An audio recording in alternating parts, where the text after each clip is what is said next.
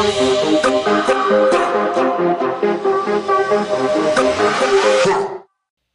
hello, hello. Welcome back to another episode of the Can I Be Real podcast. It is your girl Rachel back with another episode. Today we are reading Genesis chapter 15, which is the Lord's covenant with Abram. So just a quick recap. Last week we read chapters 13 and 14, which covered Abraham and Lot. And we read how in Genesis 13 he was really close. We saw the relationship that Abram had with his nephew Lot and how they chose to separate because they both had great wealth. And so a lot of servants, a lot of animals and flocks and everything. And so they decided to separate.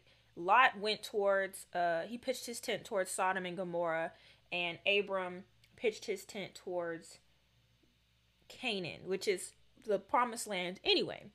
And then in Genesis 14, we see how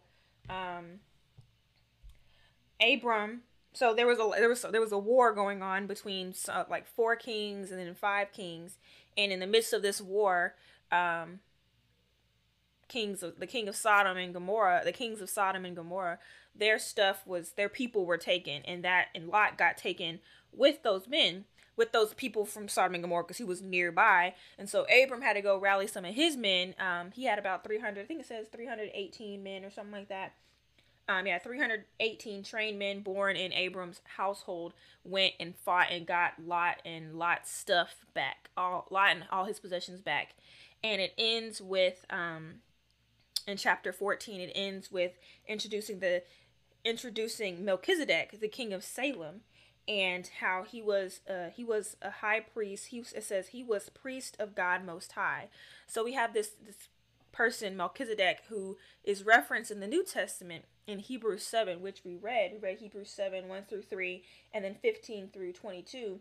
And that just talks about how Melchizedek is a high priest for God, and then how Jesus comes in the same order of because Jesus is from the tribe of Judah, so he wasn't a Levite, but he was a priest in the order of Melchizedek, which became way before the Levites, because this is before Moses, and because of that, his priesthood far outweighs earthly priest, is basically kind of what that says.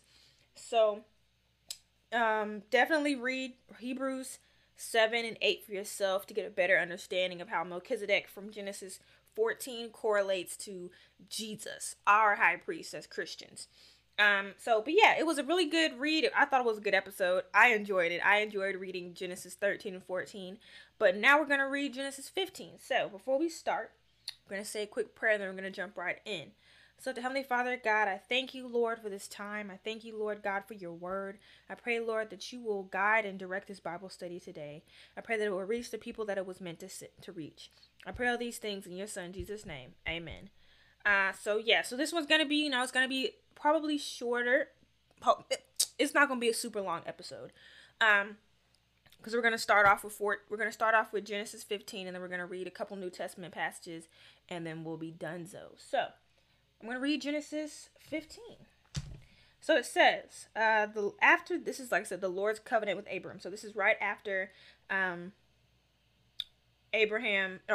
meets Melchizedek with the king of Salem, and he gives him 1/10 of everything.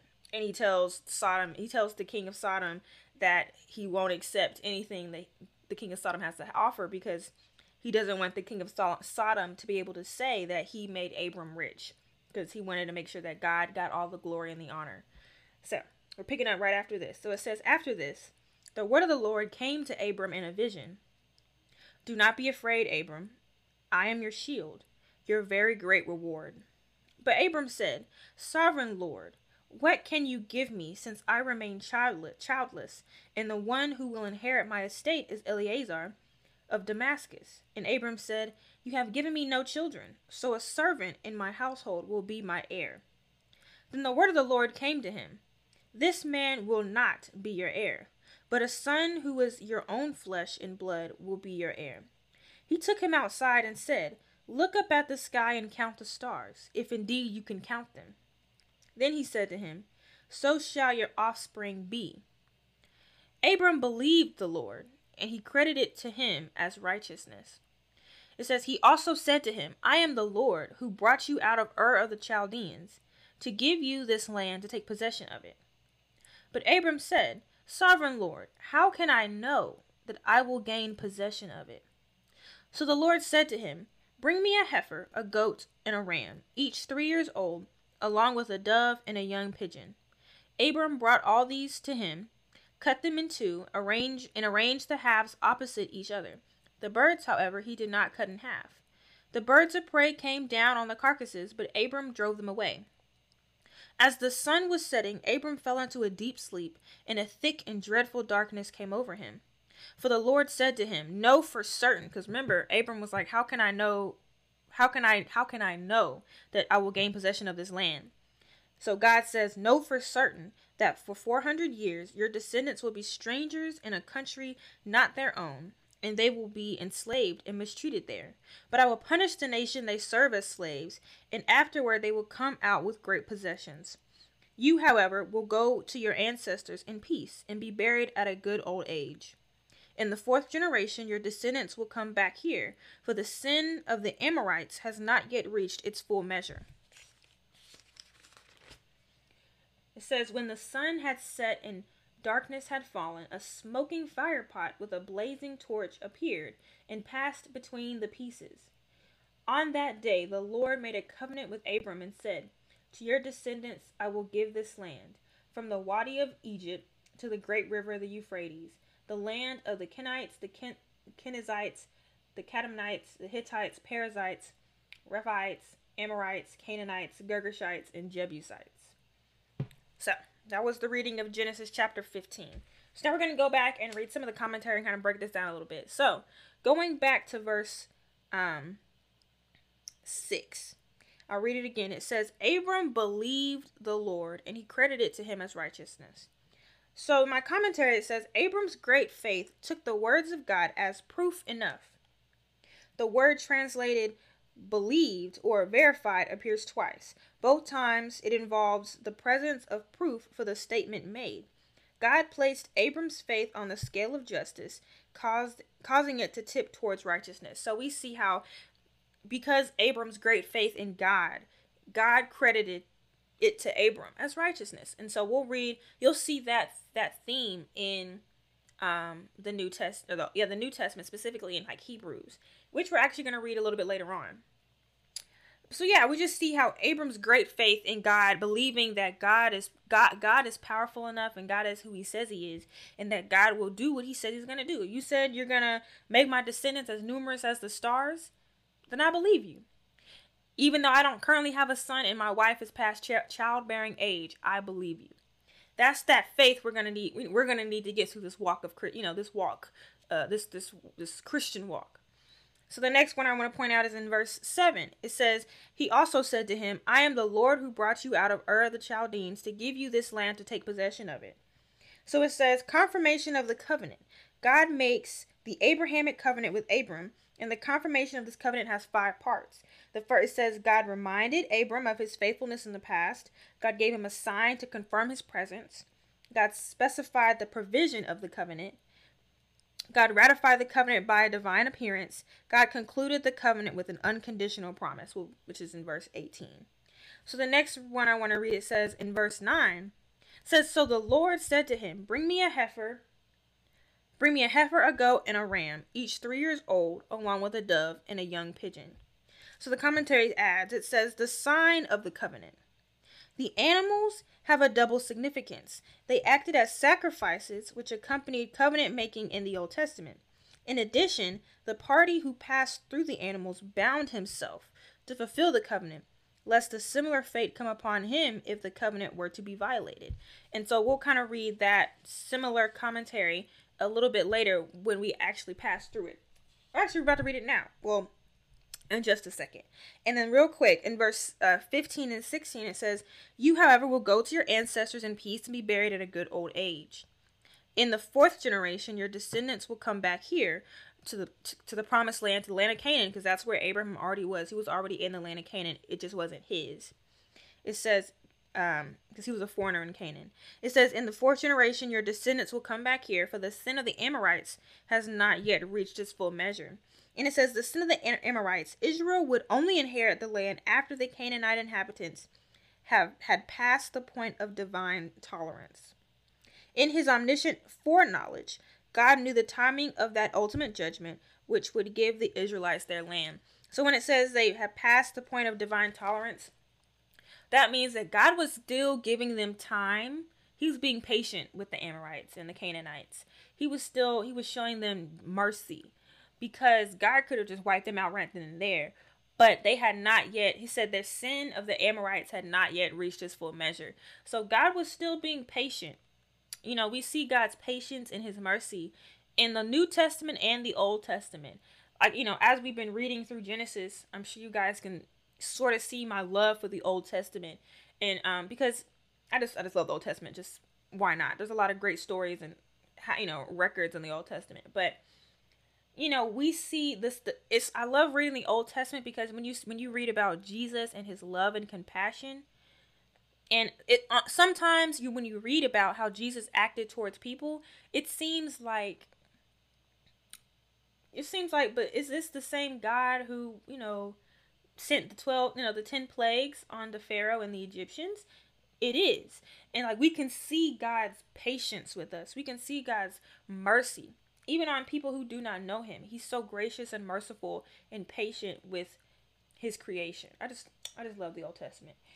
And it's like, because it said like their sin had not yet reached its full measure. Like, God was still giving them time, even though they had sinned, so he could have just wiped them out right then and there. But he was still giving them time, because they still could have came back. Obviously, God knew that they wouldn't, but they still could have repented and turned to him. So we're going to read verse 17. It says, when the sun had set and darkness had fallen, a smoking fire pot with a blazing torch appeared and passed between the pieces. So the smoking fire pot with a blazing torch. It says smoke and fire. Elsewhere in the Pentateuch, I think that's like the first 5 books of the Bible, smoke and fire accompany manifestations of the divine presence. It says, God passed between the halves cut of the animals. This was a strong... I didn't read that with enough emphasis. It says, God passed between the cut halves of the animals. This was a strong method of covenant ratification. Abram was not required to perform this ritual. Remember, Abraham was asleep. So God did all this. God's the one who passed, and God made this covenant with Abraham. Abraham didn't make a covenant with God. God made a covenant with Abraham. It says God chose to bind himself to a unilateral obligation. So God in his gracious mercy and love, chose to bind himself to a covenant with us. And then in verse 18 it says, on that day the Lord made a covenant with Abram and said, to your descendants I will give this land, from the Wadi of Egypt to the great river, the Euphrates. And then it just talks about the land of all these different tribes, all these different people groups. And it says, the terms of the covenant promise are that God will give Abram's descendants the land belonging to the 10 nations listed. The covenants of Genesis, it says the Wadi of Egypt is the Wadi El Arish, which divides Canaan and Egypt. The area across Jordan was also promised. Israel reached the borders during the reign of David. So we just see that was further fulfilled during the reign of David. But yeah, so it just says it's just one of those chapters that it's a lot going on, and if you're not like reading it with the knowledge that when God was setting this in motion, God put Abram in a deep sleep. God appeared. God himself passed through the halves of the animals. God bound himself to a covenant with Abraham. God made a covenant with man. Fascinating, right? Like, just like, wow, how much God loves us, how much God cares, and how it just shows you how even in the Old Testament, before the Holy Spirit came, how close God and man, how, like, back in the garden, we read how Adam walked with God. They walked with God in the garden before the fall of man. They were close. You know what I'm saying? They were close. They walked with God. You were in his presence. God was in our presence. We were in his presence, rather. And when the fall came, there was that separation. We couldn't be in his presence because God cannot be in the presence of sin. He can't dwell in sin and in righteousness and things that are unholy. And so to see how God once again made a covenant with man, and God allowed man to be in his presence, even if just for a little bit, just wow. Wow, you know what I'm saying? Just wow. So I want to parallel this with a couple verses out of Hebrews. So if you have your Bibles or your phones, whatever, turn to Hebrews chapter 11. So in Hebrews chapter 11, this is talking about like faith and action. We're not going to read all of it because we don't have time. I mean, we have time, but I just don't want to. I don't necessarily want to read all of it. I want to get to like the nitty gritty parts that I want to read. But definitely read all of Hebrews for yourself. I love Hebrews. It is a great book. And reading the Old Testament, reading like Genesis and Exodus, and then reading Hebrews around, like right after each other or kind of tracking with each other is great when it comes to further understanding the connection between the Old Testament and the New Testament. So I'm going to start in verse 8. It says, in chapter 11 of Hebrews, it says, by faith Abraham, which at the time in what we read in Genesis chapter 15, he's still called Abram. It says, by faith Abraham, when called to go to a place he would later receive as his inheritance, obeyed and went, even though he did not know where he was going. By faith he made his home in the promised land like a stranger in a foreign country. Remember when Lot and Abram separated, Lot went over there by Sodom and Gomorrah while Abram went over there to Canaan. He pitched his tent towards Canaan. It says, he lived in tents, as did Isaac and Jacob, who were heirs with him of the same promise. For he was looking forward to the city with foundations, whose architect and builder is God. And by faith even Sarah, who was past childbearing age, was enabled to bear children, because she considered him faithful who had made the promise. And we are going to get into Abraham, Sarah, and Hagar in the next couple of weeks. Actually, next week is the baby mama drama with Hagar. So that'll be a different episode. It's going to start getting real juicy. These episodes are about to start getting real juicy. We saw a little taste of the drama, in Genesis 12 with Abram and Sarai, and when they went to Egypt, and how he basically threw Sarah to the wolves and was like, just telling me my sister so they won't kill me, and all the craziness that ensued, and how God was still faithful in that. We're going to see some more. We're going to see some more of that juicy stuff. It's going to get real messy. Another reason why I love the Old Testament. It's like reality TV, but true in the Bible. So, I want to also read Hebrews 12, 1 through 3.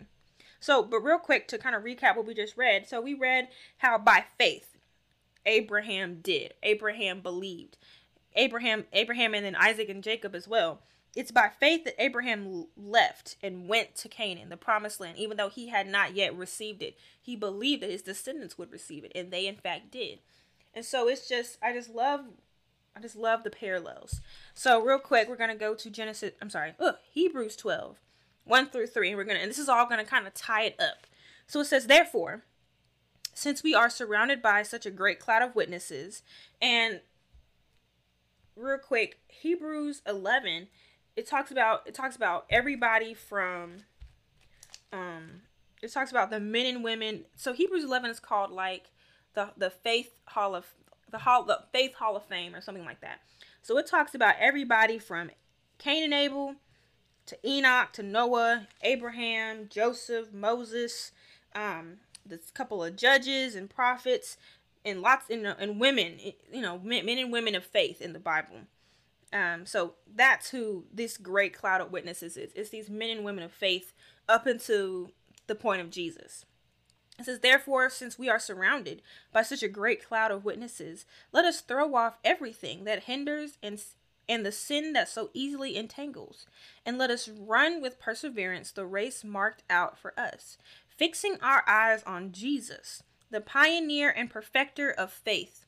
For the joy set before him, he endured the cross, scorning its shame, and sat down at the right hand of the throne of God. Consider him who endured such opposition from sinners, so that you will not grow weary and lose heart.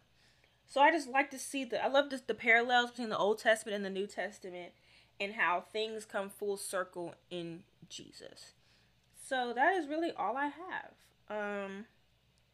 Yeah, next week we're going to read Genesis 16, which, like I said, talks about Hagar and how her role in Abraham and Sarah's life, and how that gets kind of messy. But for now, we're going to end on a high note. We're going to end on Jesus. Hallelujah. So if you can, bow with me. So thank you, Lord God, for the opportunity to read your word and talk about your word and just dive into your word. God, I praise you, Lord, for your word, that it was written down and we're able to read it now in 2022. I pray, God, that this message will reach the people that it was meant to reach, and it will bless and touch their hearts. I pray of these things in your son, Jesus' name. Amen. All right. So until next time, bye.